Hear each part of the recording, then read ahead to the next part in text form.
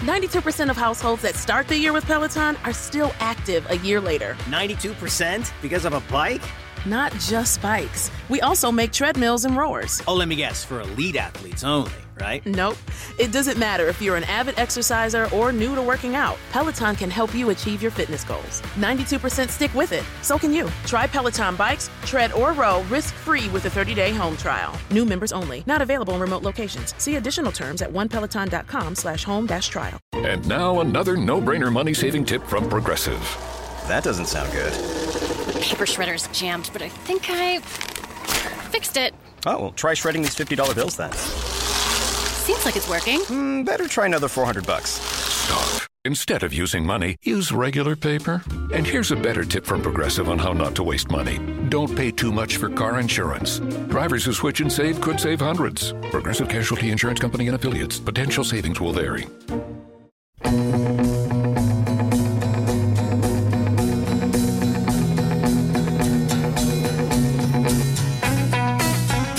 Hey everybody, thank you for listening to Performance Anxiety on the Pantheon Podcast Network. I'm your host, Mark, and I want to thank our sponsor, AKG, for sending us their Podcaster Essentials Kit. It has a Lyra mic and a set of headphones that are amazing. If you've ever thought about starting your own podcast, this is the best way to do it. Richard X. Heyman and Nate Wilcox join me to discuss the songwriting of Ray Davies. Or is it Davis? I don't know. Is he underappreciated or not? Is he appreciated just enough? Richard and Nate discuss how they discovered and obsessed over the Kinks. They share some wild stories and some favorite songs.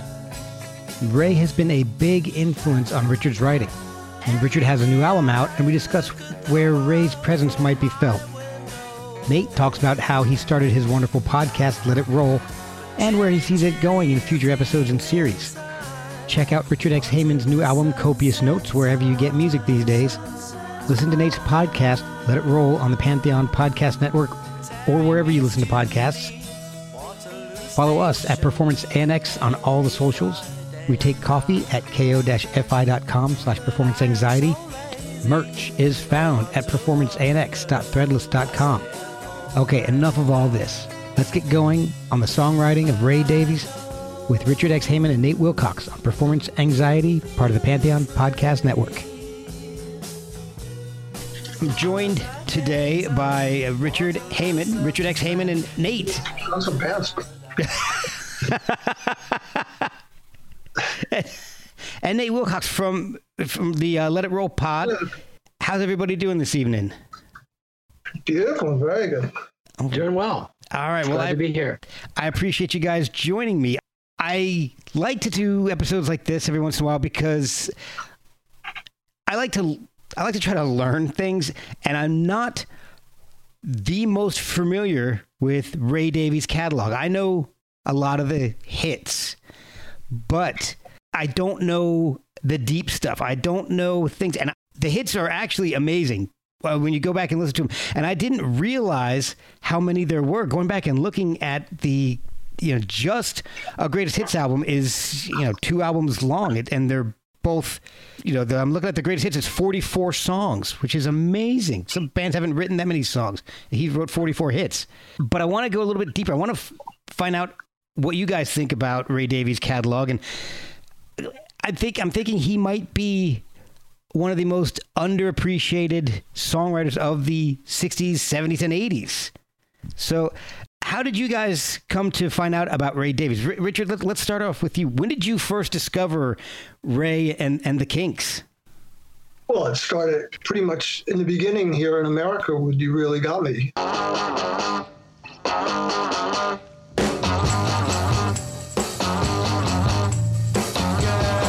You really got me going. You got me so I don't know what I'm doing. Yeah, you really got me now. You got me so I can't sleep at night. Yeah, you really got me now. You got me so I don't know what I'm doing. Oh yeah, you really got me now. You got me so I can't sleep at night. It was pretty revolutionary. It was like unlike anything we had heard.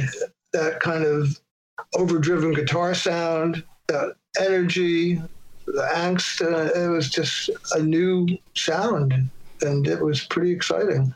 I heard that was, for all intents and purposes, the first song with an overdriven guitar. And it was that on purpose? Or was it an accident? I can't remember the story. Do you remember the whole story behind how they got that sound on the guitar?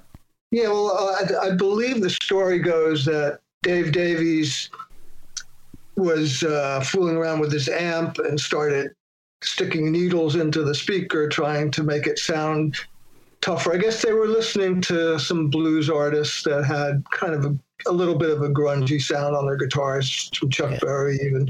And so they were trying to emulate that. And Dave, and I guess with Ray's approval, made his little amp just sound like a fuzz box, and way before fuzz boxes were even known. And right. That was the origin.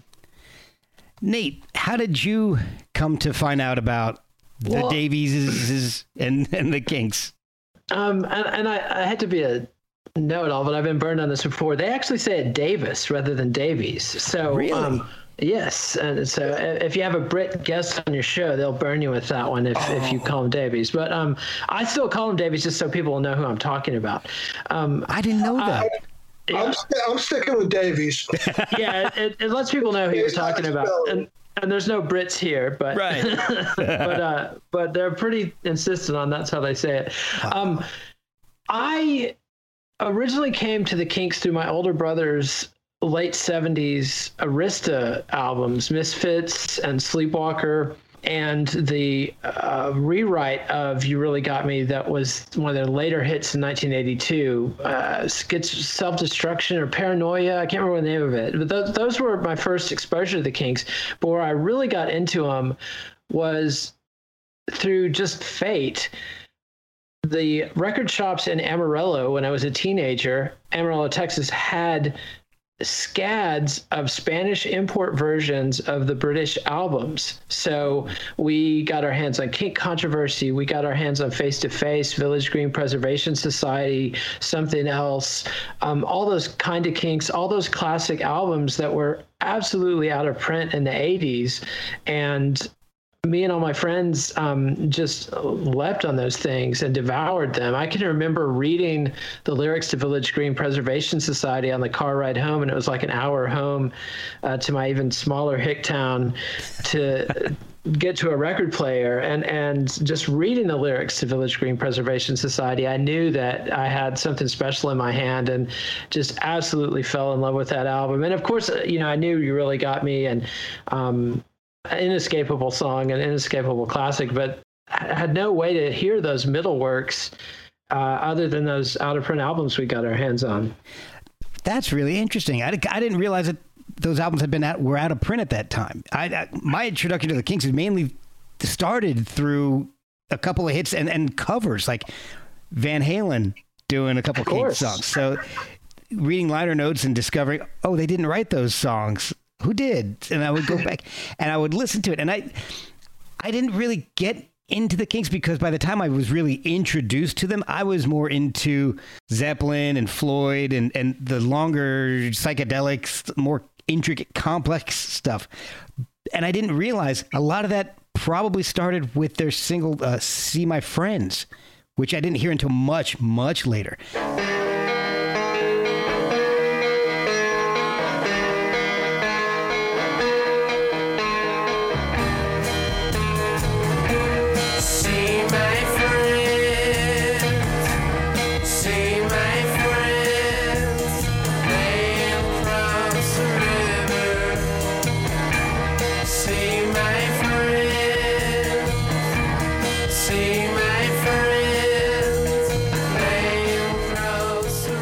I think that's possibly my favorite Kinks song ever. It's a pivotal one, absolutely important. It really introduces those, even though they didn't use a sitar on that record, they tuned their guitars deliberately based on sounds they heard while they were flying through India. They stopped in India for like a day on their way to Australia on their first international tour. And there's a story in either Ray or Dave's autobiography of, Ray sitting on his balcony listening to incredible Indian music, and Dave is on the beach running for his life from a pack of rabid dogs, which is just a classic Kinks story. Oh, that's awesome. Man. So what is it about Ray Davies' music and songwriting that you like, Richard? Is there something about it? Because I hear a lot of very straightforward songwriting. You know, there isn't anything obtuse or complex about it. It's very very straightforward, blue collar themes, perfect pop structure. It seems like it's a great package for radio. Is there something in it that you particularly are drawn to? Well, he's just a natural. I mean, some people just have this ability to come up with great melodies over interesting chord changes. And he has such a vast repertoire that it's hard to even talk about a style, because there's English music hall, there's what became almost a prototype for punk rock and heavy metal or hard rock. Yeah.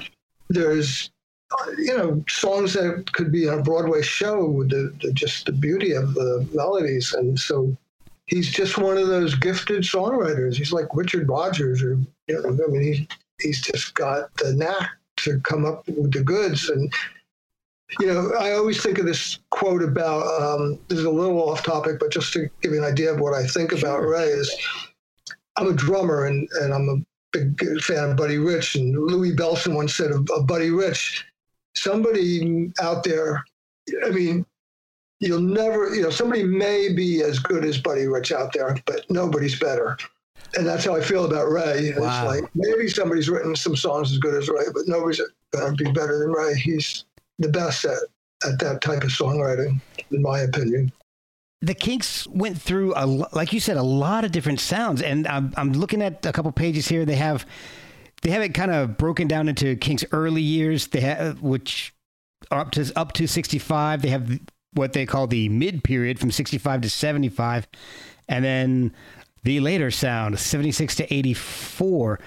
Is there an era there that really speaks to you more than others? And Richard, we'll go back to you to start with. Is there an era of the Kinks and Ray Davies songwriting? Well, really? Rock and roll, and I guess any art, especially music, is so age related. And because I was of the age to be just totally blown away by the British invasion when it happened, the Kinks played a big part in my upbringing and my musical influence. So, it's just a very important era for me.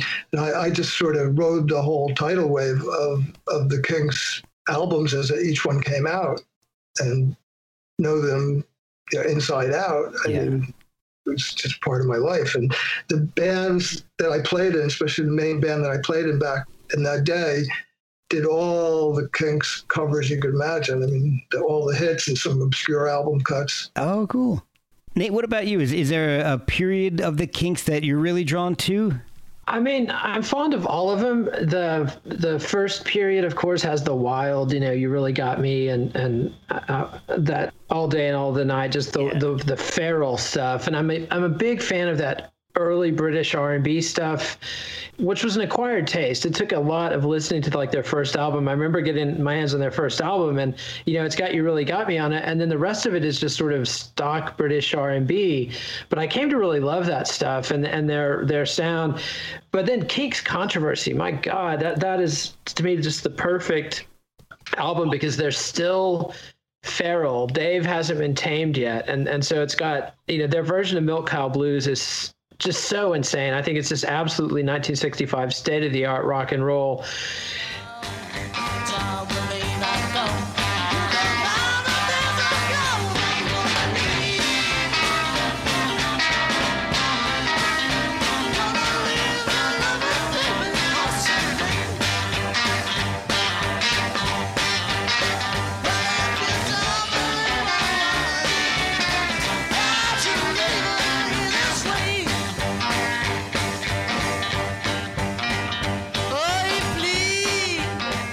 but it's also got the first beginnings of Ray's more mature songwriting.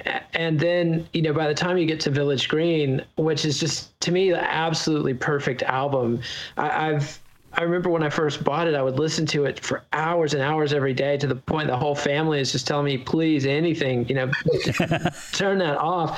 But I could hear the whole album in my head at once when I went to bed at night. I could hear every song playing at the same time. So, that's absolutely, probably one of my favorite albums of all time. But that later stuff, the 70s arena rock stuff they did, has many great songs on it. So yeah, I can't pick a favorite era, and I didn't get to see them live. I missed the show when they came through. I think it was Las Cruces, New Mexico, was the closest I ever had a shot to see him when I was outside Carlsbad, but couldn't get it together despite begging my big brother for weeks to give me a ride there. So yeah, it's hard to pick a favorite era, but a lot of strengths in that discography.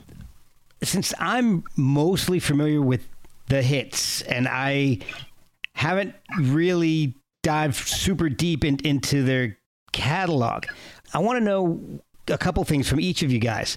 And Nate, you kind of brought this up and you made me think of this. What album would a novice like myself, what one would each of you recommend that I listen to? And what's maybe a deep cut that's not a hit that you like specifically? One that you would say, oh, this is one of my favorites. It's not a hit, but this is a great song. Well, I mean, I would start with the greatest hits, just a one CD with the greatest hits with You Really Got Me and the hits. But the second one I would get is Kinks Chronicles, which is an album that their first record label put out after they left for RCA.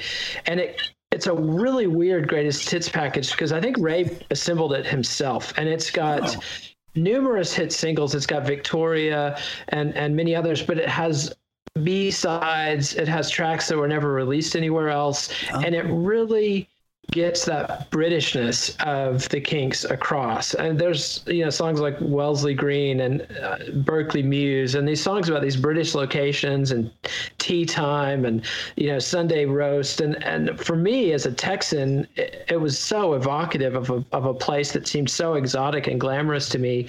And it's just, you can hear where Paul Weller and the Jam got their entire act from, and Blur too, that evoking of Britishness was a go-to move for guitar bands for the next 2 decades, and it all comes from the Kinks. Well, in listening to some of the stuff, I've decided that half of the Gorillaz' vocal styling is based on Sunny Afternoon.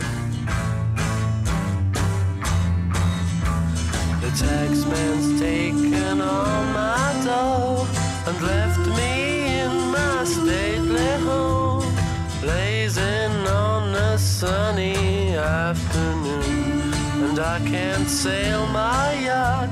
He's taken everything I got. All I've got's this sunny afternoon. Yeah, I could see that.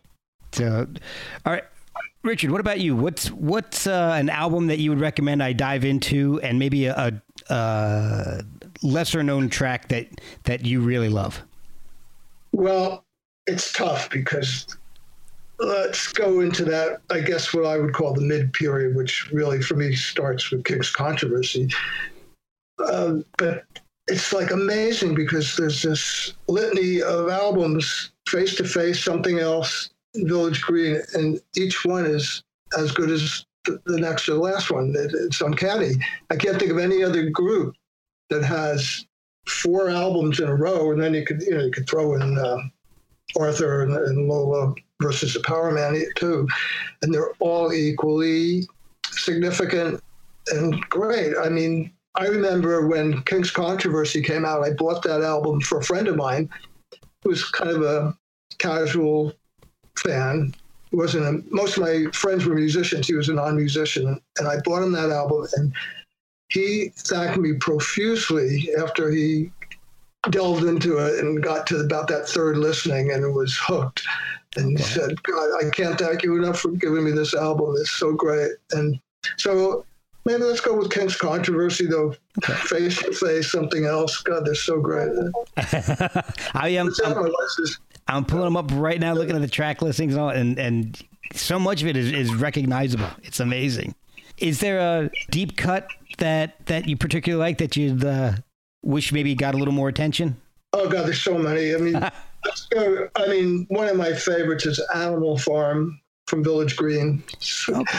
I'm going with songs that just bring me to tears. Yeah. And that's one of them. Dirty old shack with a hand up spark that we called our home.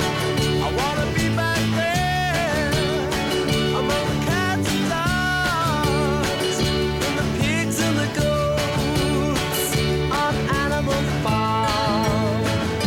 My animal home on Animal Farm. My animal home.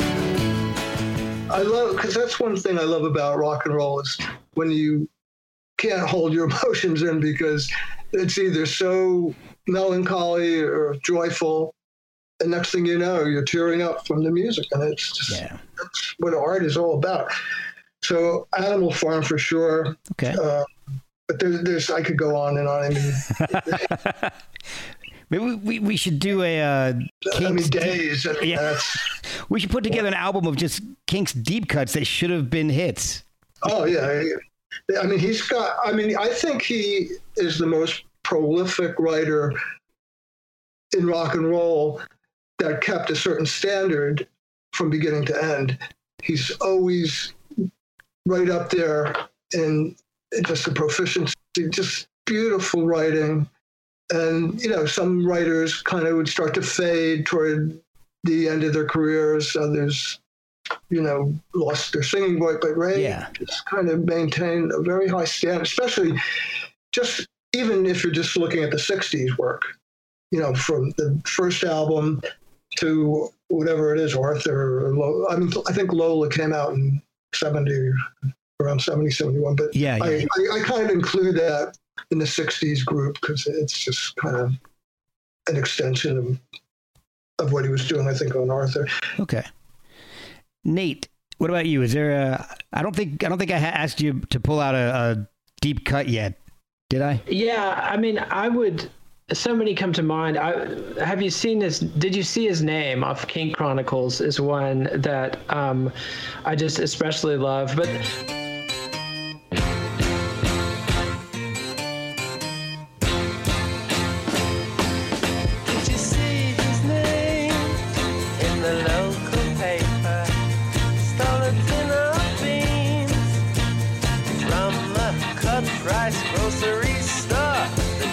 he must pay, so they put him on probation, and the paper gave his name. Can't you see his name?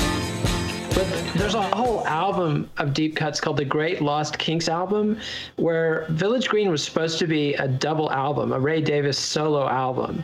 And it was cut down to a single because they were absolutely at their commercial bottom at that point. They could not buy a hit in the States or in the UK. So it was cut down to just one album. And when they came back after Lola and Victoria, Pye put out an album that only stayed in print for a little while, but you can get it easily now, called the Great Lost Kinks album. And it is just full of really strange songs that don't quite fit with the Kinks that you could see as Ray Davies solo albums, solo songs. Like there's one, When I Turn Off the Living Room Light, that is about an old dude and his ugly wife imagining that she's beautiful. And it's just such a beautiful song. So I would have to go with the whole album, with the Great Lost Kinks album would be my secret track. I will accept that.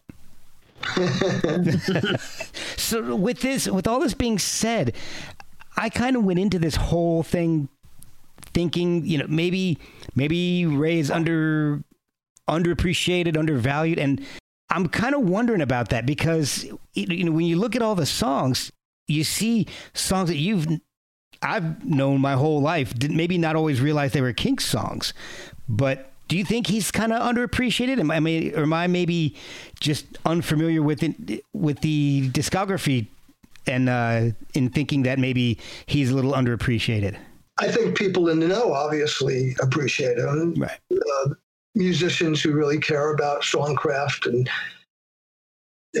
just that level of really strong songwriting. But you're right.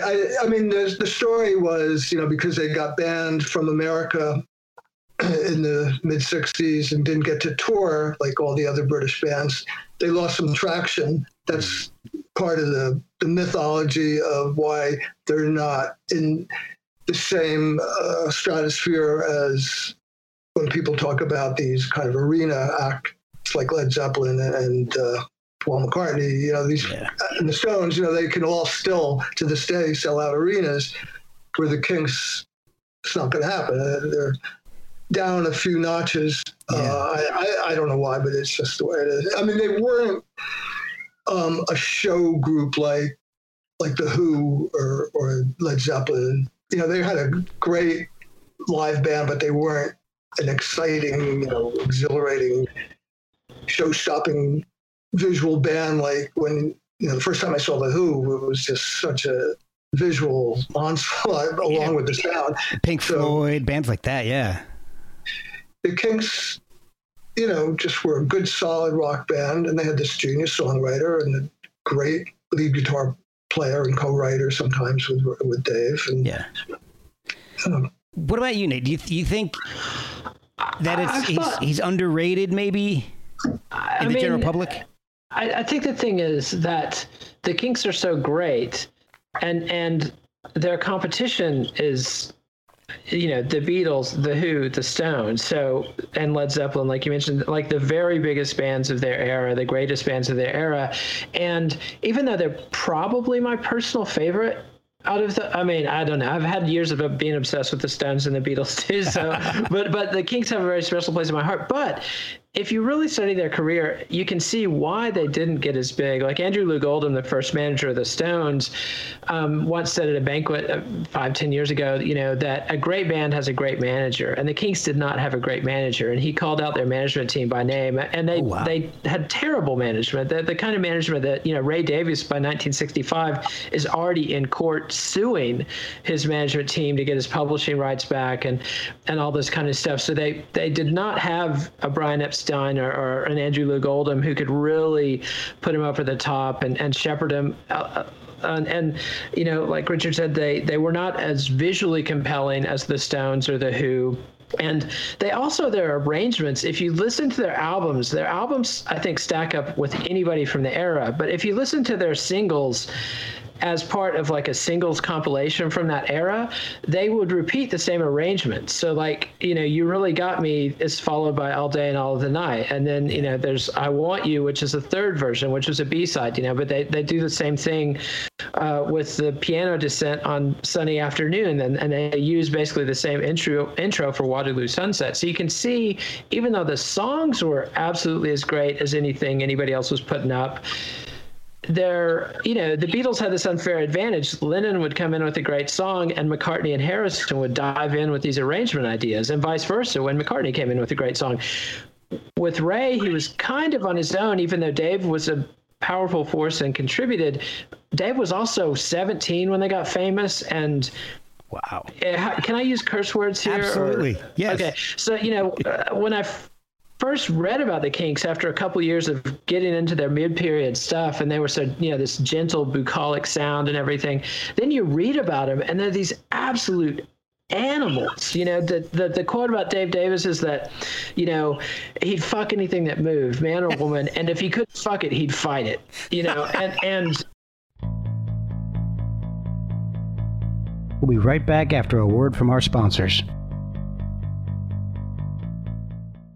So, and Ray talks in his memoirs about how alone he felt because his brother just turns into this frothing at the mouth pillhead lunatic. Wow. And, Mick Avery is this goon who nearly decapitated Dave on stage once with his cymbals. Really? Yeah, and Pete Quaife, and Pete Quaife is a fine bass player, but he's no, Paul McCartney or Brian Jones that's going to come in with some great, arrangement idea. So, he's kind of held back in that, and the pressure of having to have hits. And once, I think it's Who'll Be the Next in Line wasn't a hit, And so he was under this real pressure to get hits, and so he had to kind of repeat himself just because of the pressure of the pop marketplace. And remember, they had to come up with a hit single every 6 weeks. Oh, so wow. it was just, and going up against the Beatles, the Stones, the Yardbirds, Manfred Mann, I mean, plus Motown, plus Stax. I mean, it was a brutal competition and a very short-term memory environment. So that's kind of where they struggled. And then they never got the Marshall amps, and eventually did have kind of an arena, a long period of arena success in the States in the 70s, but it took them a long time to figure out how to play arenas after Lola is a hit.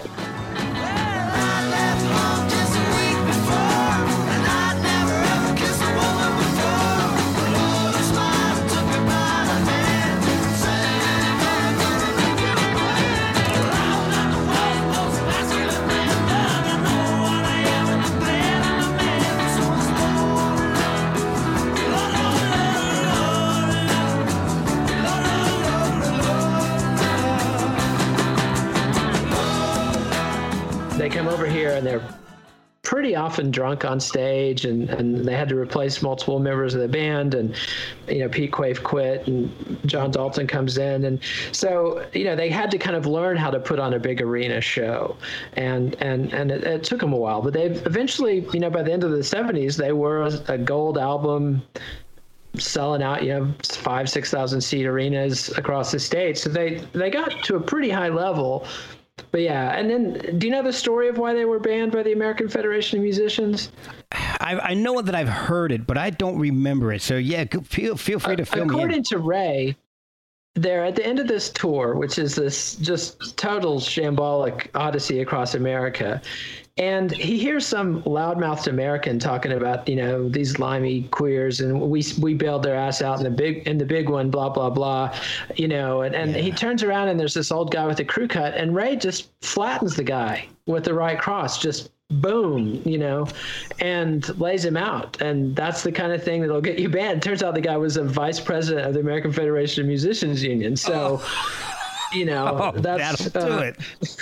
Yeah. So stuff like that. So yeah, stuff like that, or the song Dedicated Follower of Fashion. Ray wrote it because he got in a knockout, drag-out brawl at a party in London with the fashion maven, breaking a bottle over the guy's head and stuff, God. And then thought, well, what'd be smarter than rolling around in the gutter is writing a song about it. So.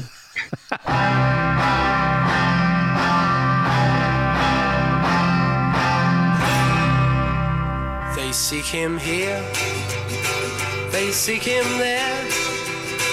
His clothes are loud, but never square. It will make or break him, so he's got to buy the best, 'cause he's a dedicated follower of fashion. And when he does... Well, that's why some of his songs sound so true, because it's actual events that happened, I guess. Yeah. So, Richard, has Ray Davies influenced your songwriting a lot? Because going through your catalog and listening to the new album, I hear a lot of maybe like Birds, jangly, that 60s era.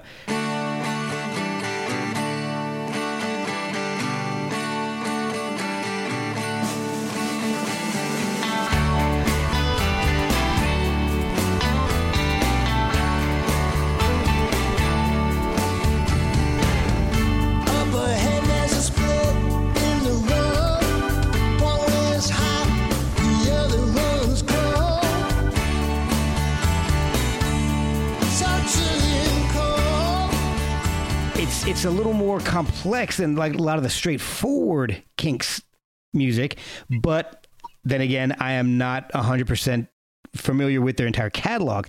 So is there a Ray Davies influence in your songwriting? Oh, for sure. Yeah, I mean, but it's an amalgam of all those people we've been talking about. I mean, I grew up in the 60s, and how could you not, be influenced by the new Beatle album or the new, Bob Dylan album for that matter. I mean, there's just so much great music going on. And like Nate said, Motown is happening and Stax. And so, yeah, I definitely was hit hard by all of that. But I try not to think about it when I'm writing a song. It doesn't even really cross my mind. I think you're just trying to express yourself, and then whatever comes out, then you look back at it and say, oh, I see this and this kind of influenced me. But you try not, to dwell on trying to emulate anyone. That's a big mistake, I think. I can see that, yeah, because you don't want to copy anything. You don't mind being influenced by something, but you don't want to. Yeah, I mean, when I first started putting out my own music, I was sitting with some writers, I think it was from Rolling Stone magazine, and they were saying there's something about your music that's a different. It seems like it wants to be kind of British, but it's not. And I said, it's because, I'm American, and I love a lot of American music, and I'm a big fan of soul music and R&B. I love the band. I mean, they're from Canada, but it's got that kind of rootsy thing. So right. All those styles are swirling around in songwriters' heads that, all you have to do, like Brian Wilson said, you just got to listen. Yeah. That's why he was so influenced by Phil Spector. He said, you got to just listen to it and you learn from it. That's right. Now, this new album that you came out, how did you come up with the name Copious Notes? Oh, that's just another one of my puns. It's basically taking the familiar phrase copious notes, which we all think about when you're sitting in a lecture hall in college or something, you're taking copious notes. But then it hit me, musical notes. So just a lot of notes. And then I looked up the word, what it actually meant, and other than just, kind of plural and meaning many, it also means thoughtful and has some other nice connotations. So that would be a nice title. It fits in with the rest of your catalog, and you've always had such clever titles. I love puns. I like puns that kind of make you groan, but that's what makes a good pun, when somebody groans. Well, it kind of makes me smile, like a lot of your music. So, thank you. Was this album recorded in your home studio? Yeah, I have kind of a modus operandi. I used to say I start at a regular studio, a big 24, whatever they are these days. I don't even know how many tracks it was, but yeah. And I set up a drum set in the middle of a big studio and just put down drum tracks. And then I take all those home to the computer and start layering. Okay. So each thing one at a time with my wife. Did the whole pandemic and lockdown, did that have an effect on the album at all, and how you recorded it or wrote any of the music for it? It must have, because it was all done starting in the summer of 2020. So we were in the thick of it. Yeah. All that kind of out exterior, situations definitely creep in to the creative process. You can't help it. Right. But again, I don't want to think about we're isolated, we're in quarantine. I just was trying to write songs the best I could. And then when you're done and you look back at it and you say, hey, this is kind of like a melancholy song. And I think being in that predicament definitely, snuck in there. It's in the lyrics. It's like the opening line of the album is, the dark is getting to you, and this you're not alone. And I thought, oh yeah, that's pretty much the way everybody's feeling these days. Yeah, but with a lot of your work, it's actually it's more positive than anything, because you're saying, you're not alone. We're all going through this together. Right. I'll take that as a compliment, because that's really what you try to do. I mean, it's what I always call the happy, sad aspect of pop music. Yeah. Like, you take many Ray Davies songs that are just beautiful and you can tear up, and at the same time they're joyful because they're so wonderful. Yeah. And Nate, if you have any questions or any comments, just jump on in. Don't worry about it. Don't worry about cutting me off. I just want to compliment Richard on the new album. I mean, I thought it was one of your best since Hey Man. And I haven't kept up. You'd had a couple albums that had dropped that I hadn't caught up with, so I'm looking forward to catching up on the last 2 or 3. But man, it was good. And I noticed that first line, and I did immediately think of the pandemic. But the music's so beautiful and happy.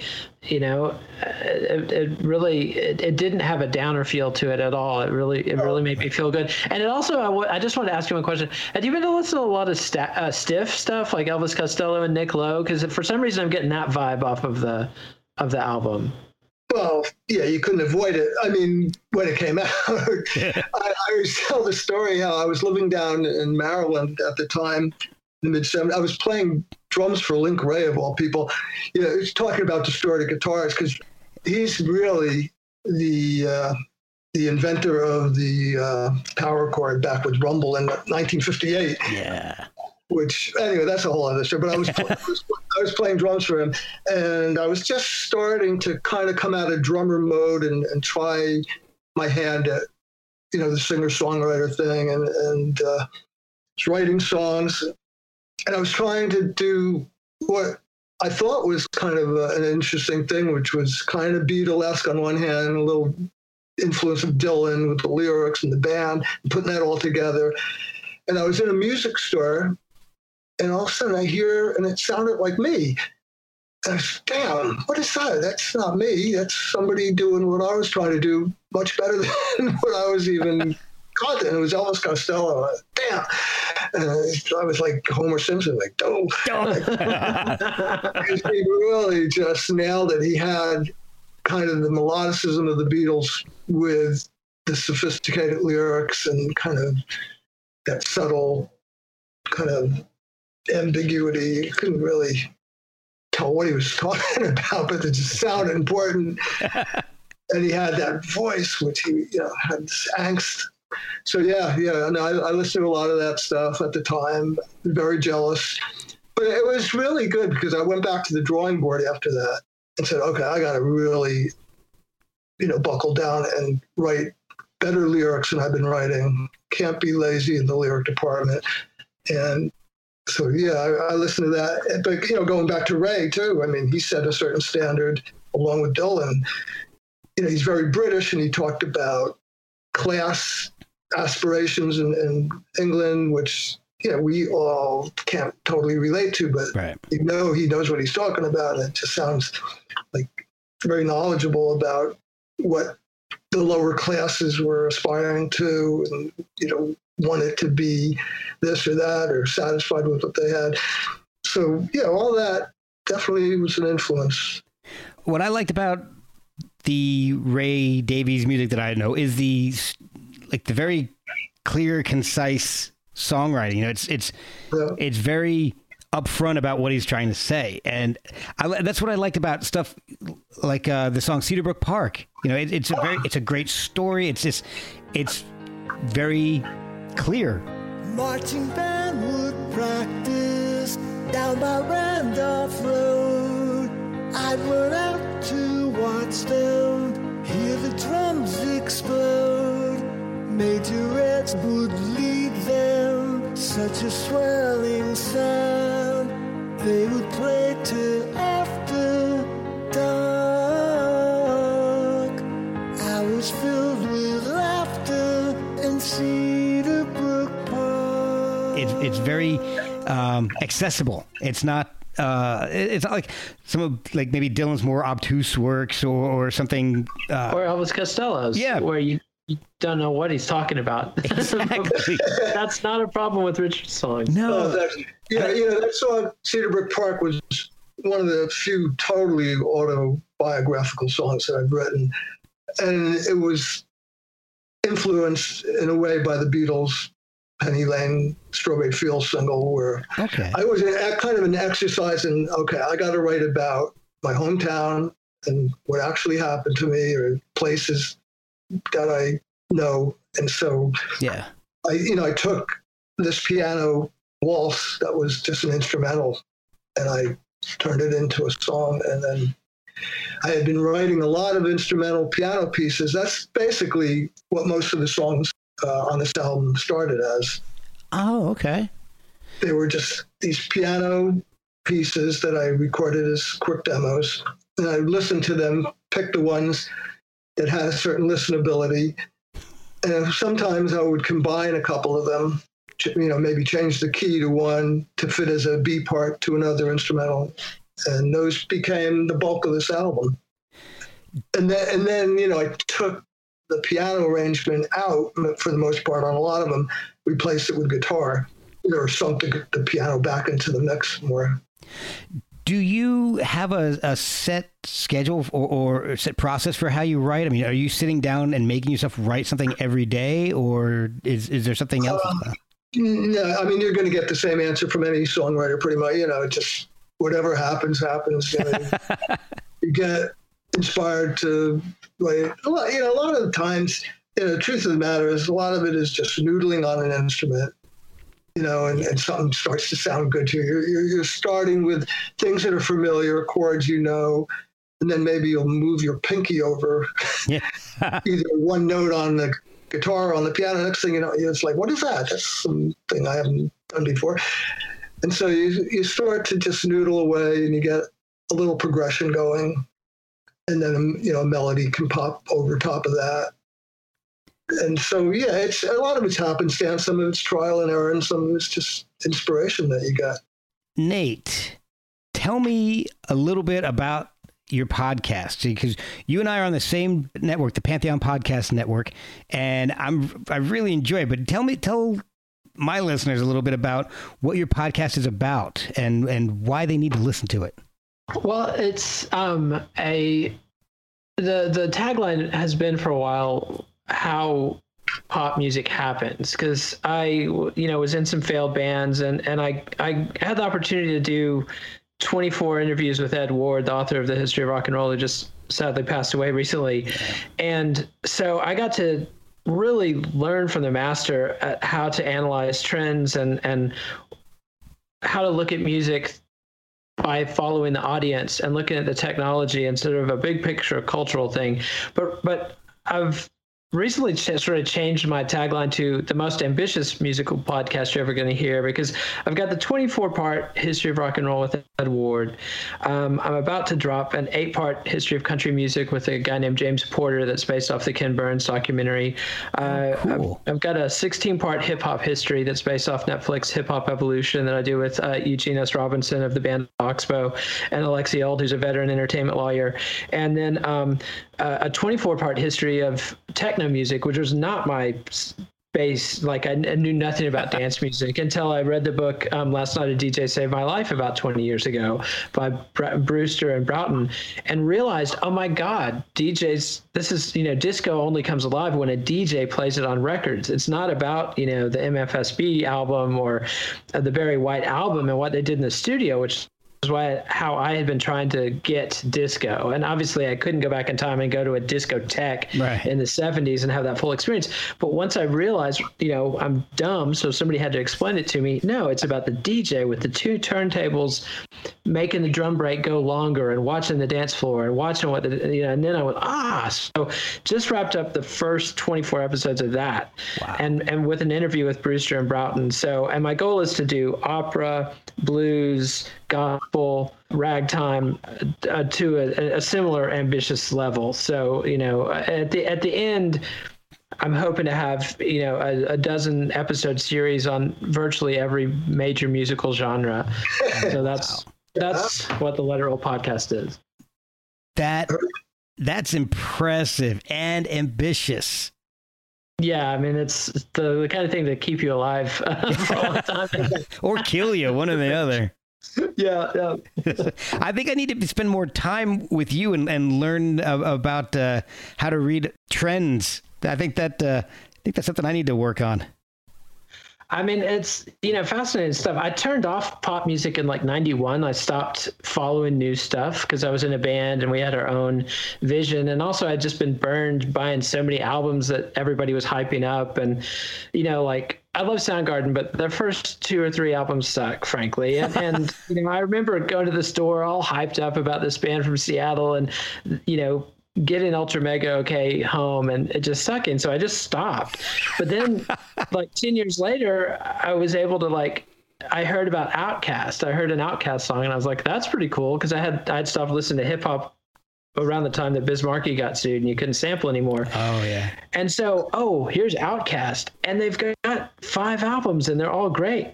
And like discovering that, or Stereolab, like, here's this weird French band that's into psychedelic music, like, and they've got 9 albums. Boom! It's so much more efficient than trying to keep up. But since I started doing the show, I've been kind of trying to catch up with the last 25, 30 years of pop music. And it's been really interesting.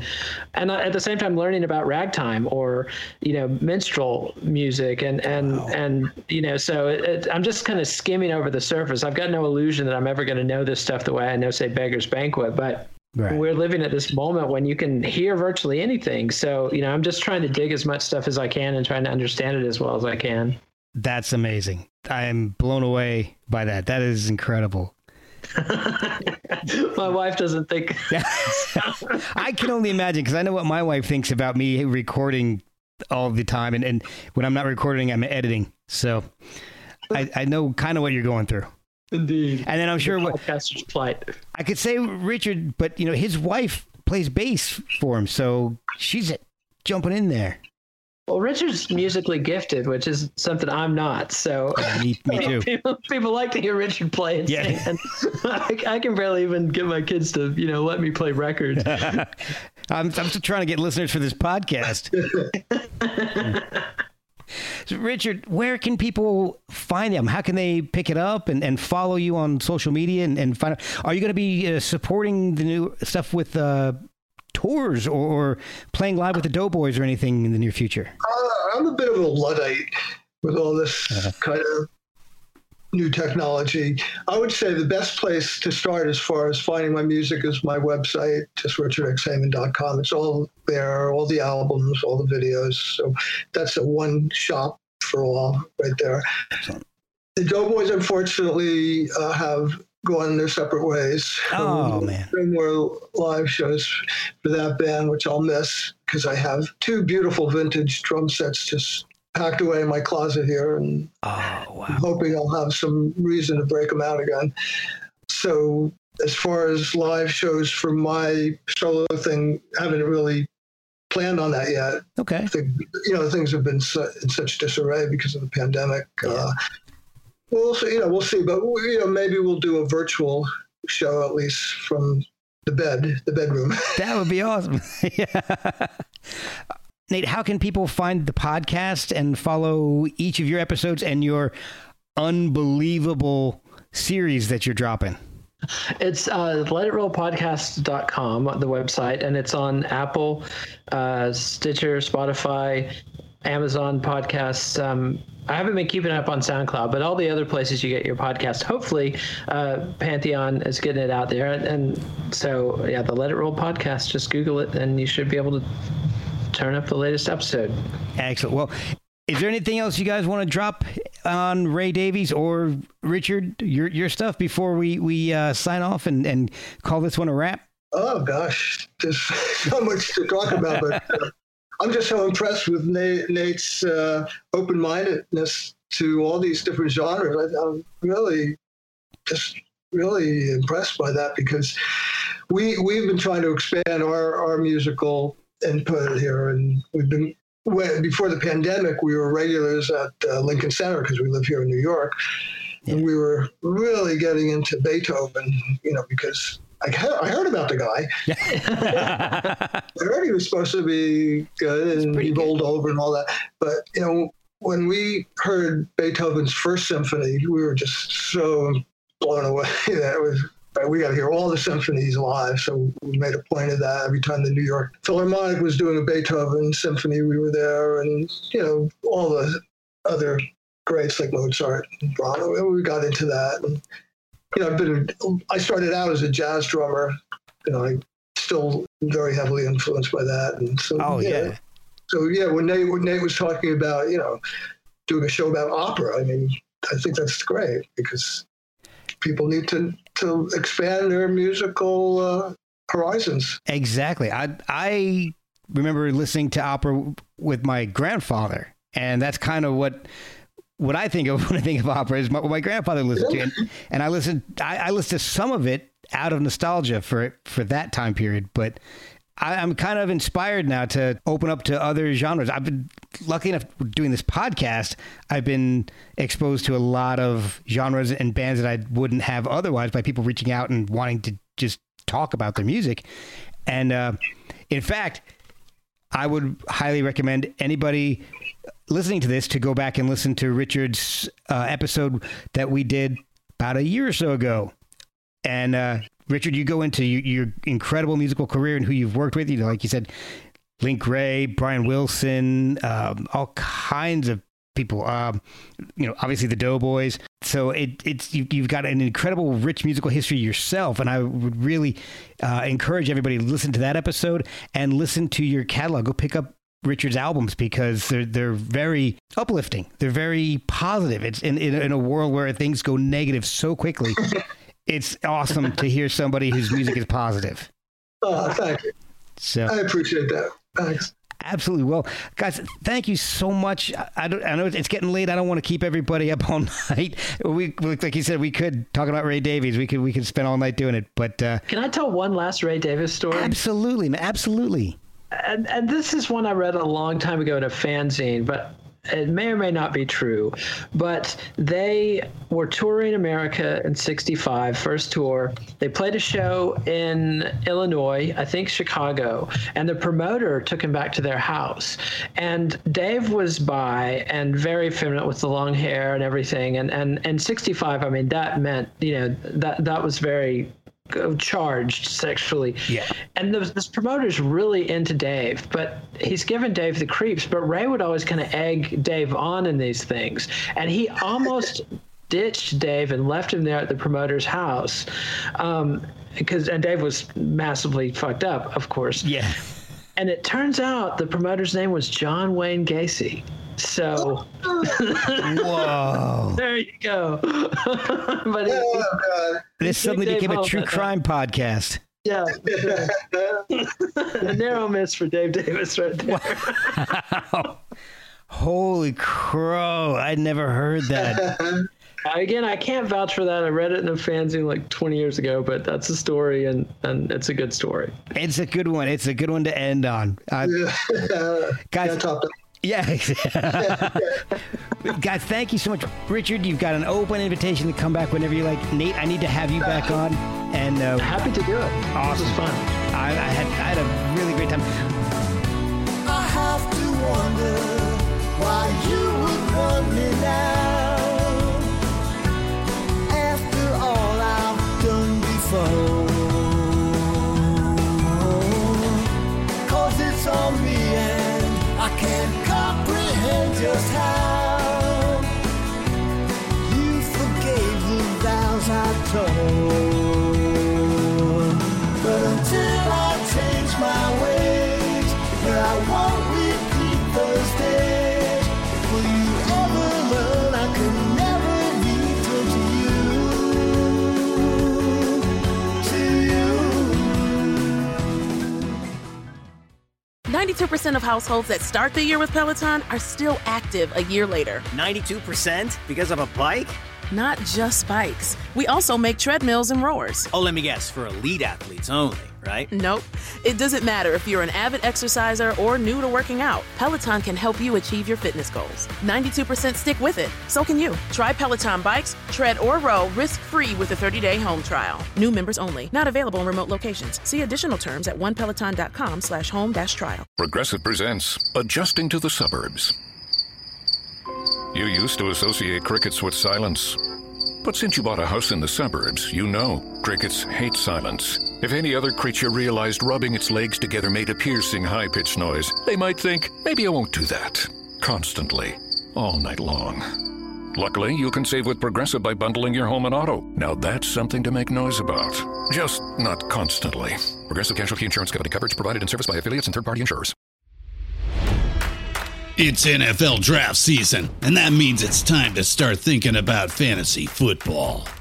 FantasyPoints.com features industry-leading experts and prognosticators using proprietary hand-charted data to help you score more fantasy points. FantasyPoints.com is the place to go for whatever kind of fantasy football you play. Whether you play fantasy football, daily fantasy sports, or do a little bit of everything, Fantasy Points has the meticulously researched content to guide you to victory.